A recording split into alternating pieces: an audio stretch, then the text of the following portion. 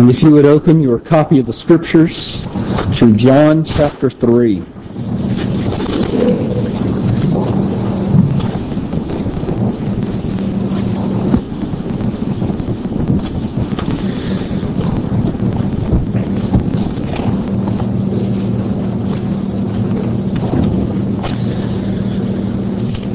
You will remember that we are right in the middle of a conversation between Jesus and Nicodemus. And Jesus has been telling Nicodemus that essentially, Nicodemus, you are unregenerate. You cannot see the kingdom of God. You cannot enter into the kingdom of God. And he is trying to completely destroy Nicodemus's self-confidence. Nicodemus, being a Pharisee, had more than enough self-confidence, relying on his own righteousness, on his own religious standing. And so then Jesus comes to verse 16, a verse that I would assume that all of you will have known from your youth. And so our text is John 3:16. For God so loved the world that He gave His only Son, that whoever believes in Him should not perish, but have eternal life. Let's pray. Almighty God, as we have read this passage of Scripture, so I pray that you would open it up in our hearts, that you would be our teacher, in order that we might understand the full ramifications of the greatness of your love. God, we all too often underestimate it. We often think of it as too small a thing.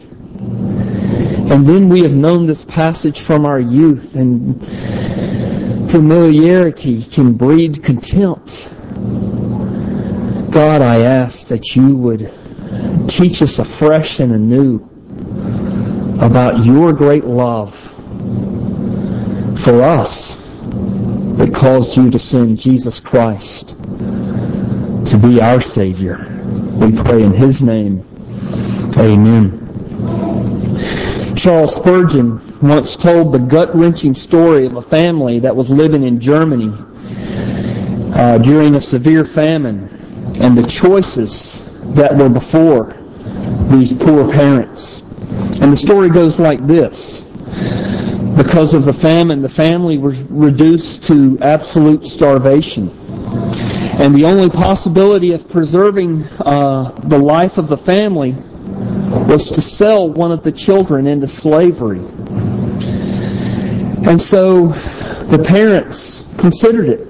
They had no other choice. They had to consider selling one of their children into slavery. The pinch of hunger had become so unbearable, and their children pleading for bread tugged so painfully at their heartstrings that they had to consider this idea of selling one in order that they may save the lives of the rest. They had 4 sons. So who of the 4 sons should they sell? Well, it could not be the first. How could they spare their firstborn? And the secondborn was so strangely like his father in every way that he seemed a reproduction of him. So the mother said that she would never part with him. And the third child, well, he was the spitting image of his mother in so many ways. His personality and everything. Every time he looked at his third son, he was reminded of his wife. And he'd rather die than this dear boy go into bondage. And, well, the 4th son, he was their darling. He was their Benjamin, their baby. And so they could not part with him. And they concluded that it would be better for them all to die together than willingly part with any one of their children. Can you sympathize with them? I know that you can. And yet, God so loved us. To put it as strongly as I can, God so loved us that He seemed to love us better than His only Son. Because He did not spare His own Son in order that He might spare us. He permitted His Son to perish by the worst of deaths, so that whoever believes in Him might not perish, but have everlasting life. John 3:16 is a celebration of God's love. Just to remind you of the context, Jesus is speaking to Nicodemus. Nicodemus is a Pharisee who came to Jesus at night. And Jesus' main goal, as I mentioned before the sermon, was to get Nicodemus to understand how desperate his condition really was. Jesus wanted Nicodemus to understand that the regenerate person cannot enter into the kingdom of God. Jesus wanted Nicodemus to understand that Nicodemus was an unregenerate person, that Nicodemus needed to be born again. And Jesus was intent on destroying Nicodemus' self-confidence. And so that was John 3, 1 through 15. We looked at it last week. And so here in John 3:16, Jesus directs all of Nicodemus' attention on the love of God. He wants Nicodemus to look away from his self-confidence and look to God and understand that his only hope is in the fact that God so loved him. That God so loves him.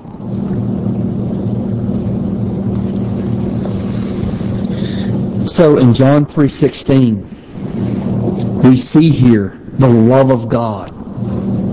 And the love, look where it is directed. Look where the love of God is directed. It's directed to the object of His love. What is the object of His love? For God so loved the world. The object of God's love is focused on the world. So then the question for us is, what does He mean by the word world?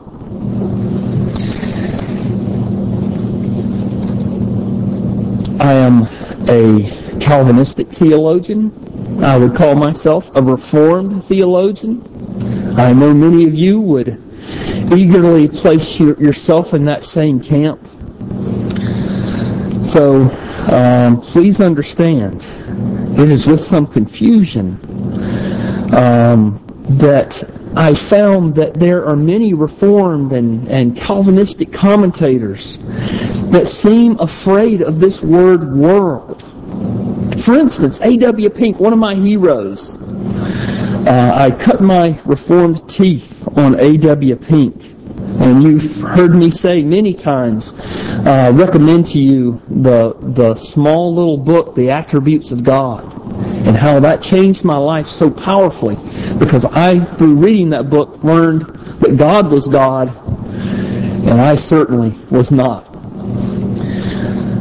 But it was surprising and a bit confusing to me to read A.W. Pink on this passage, and he says this word world means the world of the elect. This makes no sense to me, frankly. What is the world of the elect? Secondly, there's no evidence that this word world, as Jesus is using it here, in the context of Him speaking to Nicodemus, that Jesus means the world of the elect. So I just have no idea what A.W. Pink is trying to say here. I understand why he's saying it. but it makes very little sense to me. There are other Calvinist or Reformed commentators that say that Jesus means the world of both the Jews and the Gentiles. It makes no sense to me what that means. Or there are others who, and this makes a little more sense to me when they'll say that Jesus is a worldwide Savior. But that's still not what Jesus means. Jesus here in John 3:16 is the emphasis here is magnifying God's love. He wants Nicodemus to understand just how great God's love is. And by simply talking about the world of the elect or the worldwide Savior or a Savior for both Jews and Gentiles, it doesn't really capture for us the greatness of God's love. Well, now, of course, most people don't have that struggle because they think the word world means something altogether different. Most people believe that Jesus means, by using the word world, He means every individual human being that's ever lived. But this view also has serious problems as well. First of all, there's this guy named Esau in Romans chapter 9. You remember him? Before he was born, before he had done anything good or bad, God said, Jacob I loved, Esau I hated. So there's this guy named Esau. But then there's a bigger problem with understanding this word world to mean every individual human being that's ever lived. Again, in John 3:16, Jesus is wanting Nicodemus to understand the true extent of God's love. But to measure God's love by the sum of all the people who have ever lived on the earth is by necessity to say that God's love is finite. There's a myth out there, and maybe our scientists may correct me that maybe it's not a myth, but there's a myth out there that says that only 8 billion people have ever lived since the beginning of the earth. The reason I say it's a myth is I read a Scientific American article that persuaded me that there have been at least 106 billion people who have ever lived on earth since its creation. That's a large number. 106 billion. The thing is, it's still finite. I'm convinced that Jesus is not using the word world in a numerical or quantitative sense. In other words, Jesus is not simply saying God so loved so many people that He gave His only begotten Son. I think it means something entirely different. So the question is, what does it mean? I'll get to it in a few moments. First, however, I want you to understand the genuineness of God's love. Because there is much in our culture that poses for love that is not really love at all. For instance, many people say that when they are in love, or many people will say that they are in love, when in reality they're seeking a relationship to gratify their own pleasure and their own gratifications.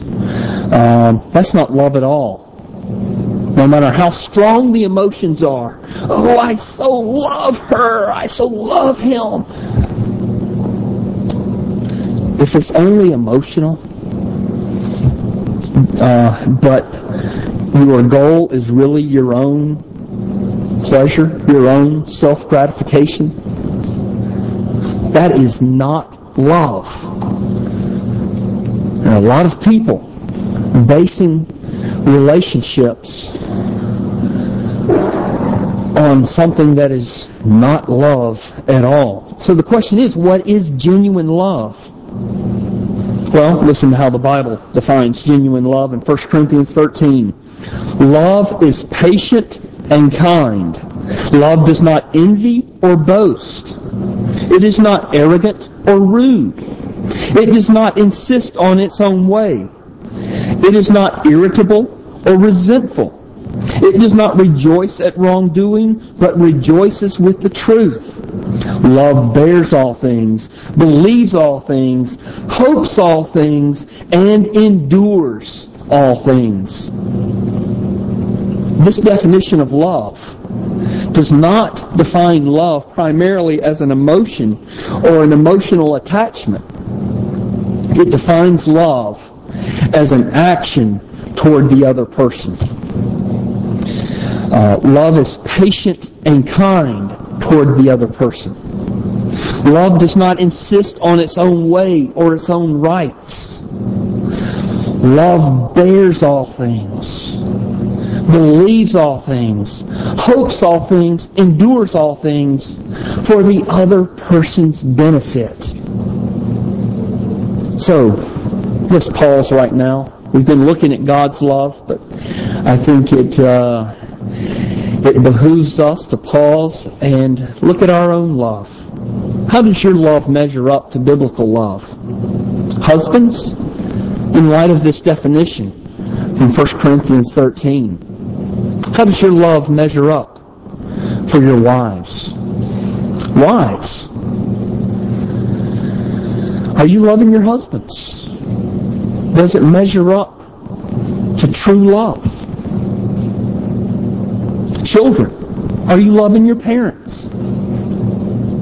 And we could go on and on. Are you loving your neighbors? We could go to Matthew chapter 5. Are you loving your enemies? Are you bearing all things, believing all things, hoping all things, enduring all things for your enemies?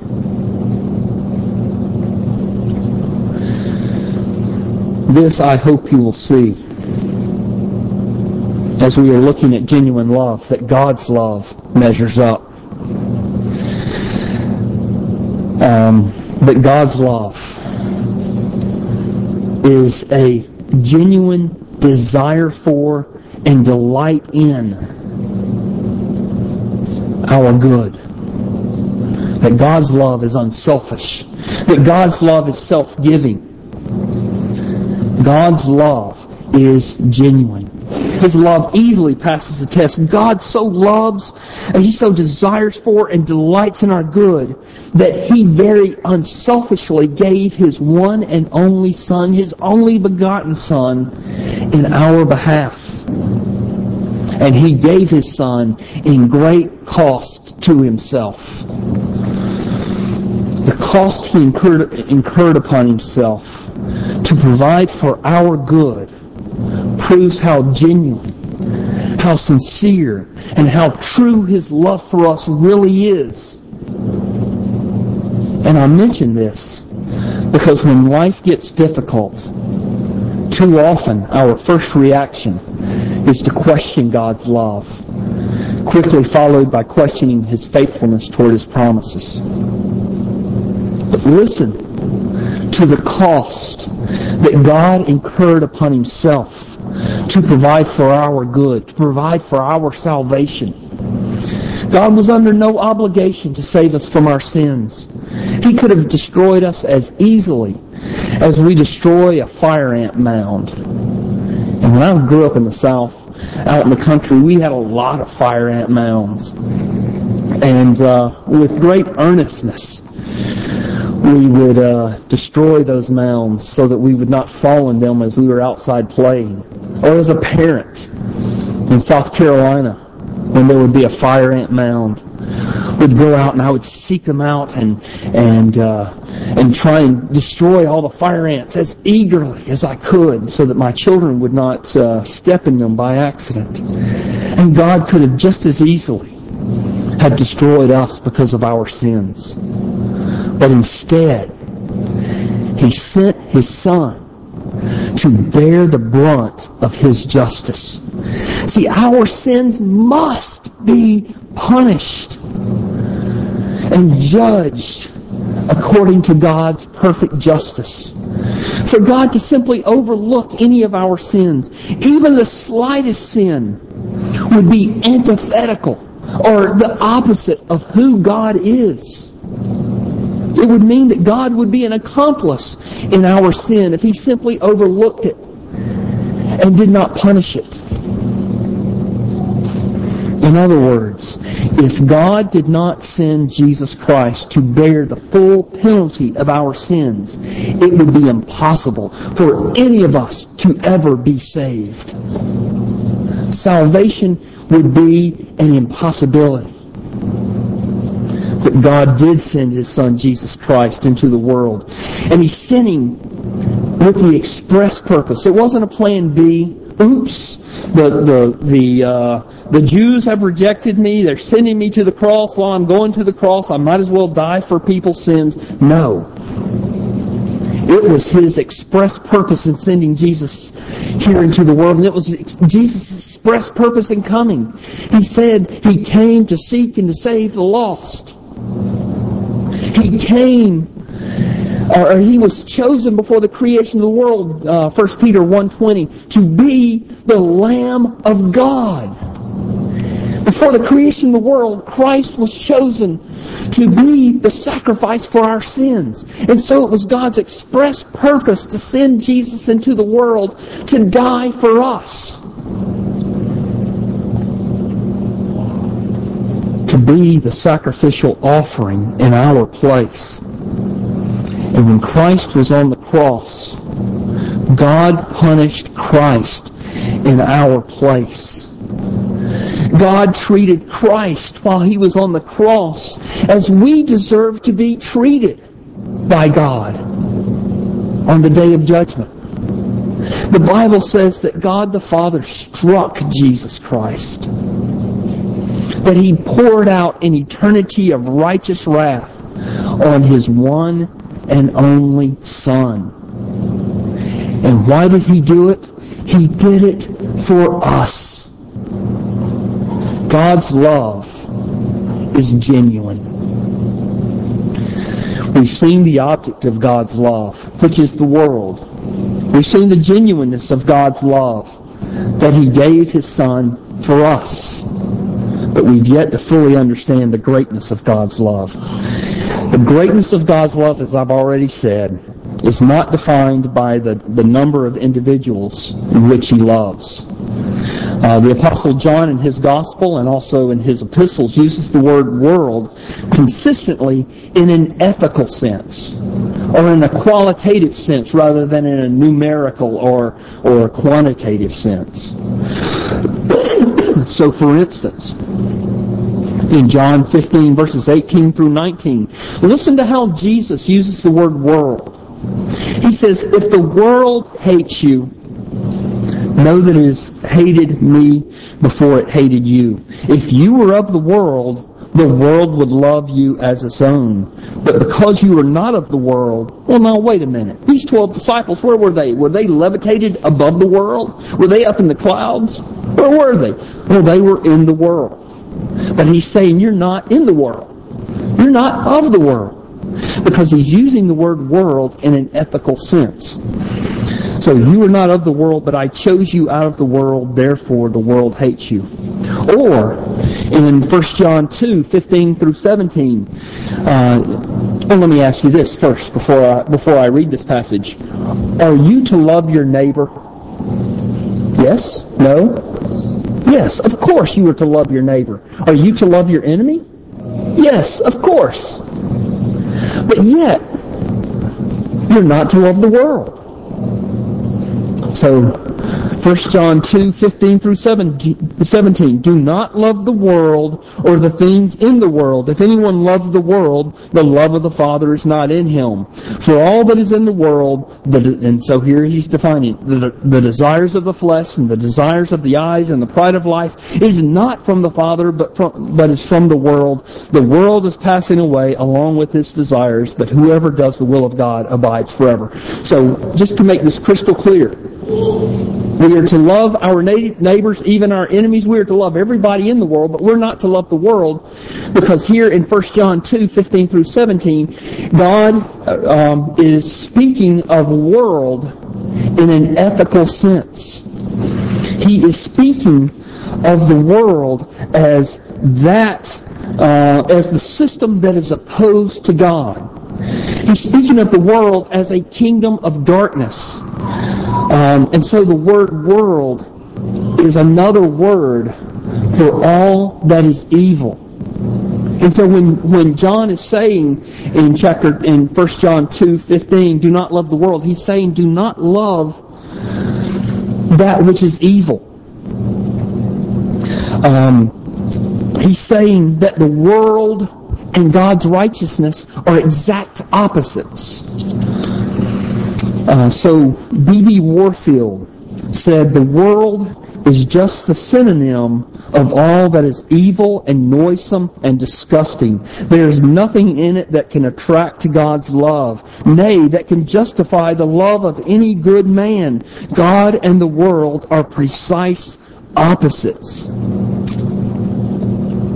But herein we see the greatness of God's love. Because Jesus is telling Nicodemus that God so loved, when he says the world, we could put in these words, God so loved that which was the opposite of His holiness and righteousness that He gave His only begotten Son. Or God so loved that which was evil that He gave His only begotten Son. Or God so loved the world that so hated Him that He gave His only begotten Son. See, God's love is not measured by the number of people in the world or who have ever lived in the world or will live in the world. God's love is measured by the fact that a holy God would love sinners.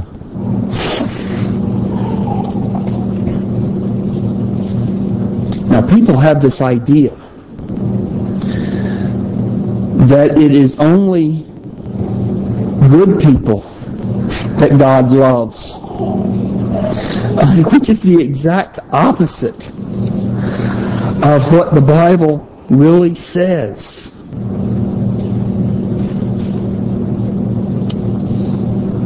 There is nothing in any of us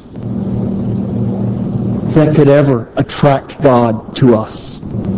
There is nothing in us, even a smidgen of righteousness, that would cause God to be pleased with us. There is nothing in me, there is nothing in you, there would never ever be anything in you except what, of course, God has produced in you that could be called good. So then why did God love us? Simply because He chose to. But can you understand the greatness of His love that He has lavished on you in Jesus Christ? It's not because of anything you've done, not because of anything you could do. Simply because God is gracious. And He so loved sinners that He gave His only begotten Son. He so loved you in spite of your character, rather than because of your character. God's love for you is a free gift, because there's nothing you could ever do to earn it. Nothing you could ever do to deserve it. And if you reject God, you are rejecting and throwing away the best love that you will ever be offered. Because He so loved you that He sent His Son, Jesus Christ, to die for sinners.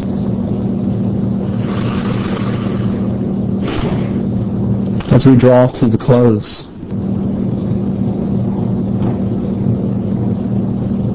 flee to Jesus Christ. Hide underneath His wings. He took the blow of God's justice for sinners. Will you flee to Him right now? Let's pray. Almighty God, I think back to the beginning of the sermon. I don't have 4 sons, but I have 4 children. which one would I sell into slavery? I wouldn't be able to sell any of them. But you loved us so much that you gave your only begotten Son to suffer a punishment and pay a penalty that it would have taken us an eternity to pay. All because you loved us. Father, I pray that you would banish every thought of self-righteousness from us. Every thought that we could have recommended ourselves to you, that we ever could recommend ourselves to you. And help us to rest in and rest upon Jesus Christ our Lord, in whose name we pray. Amen.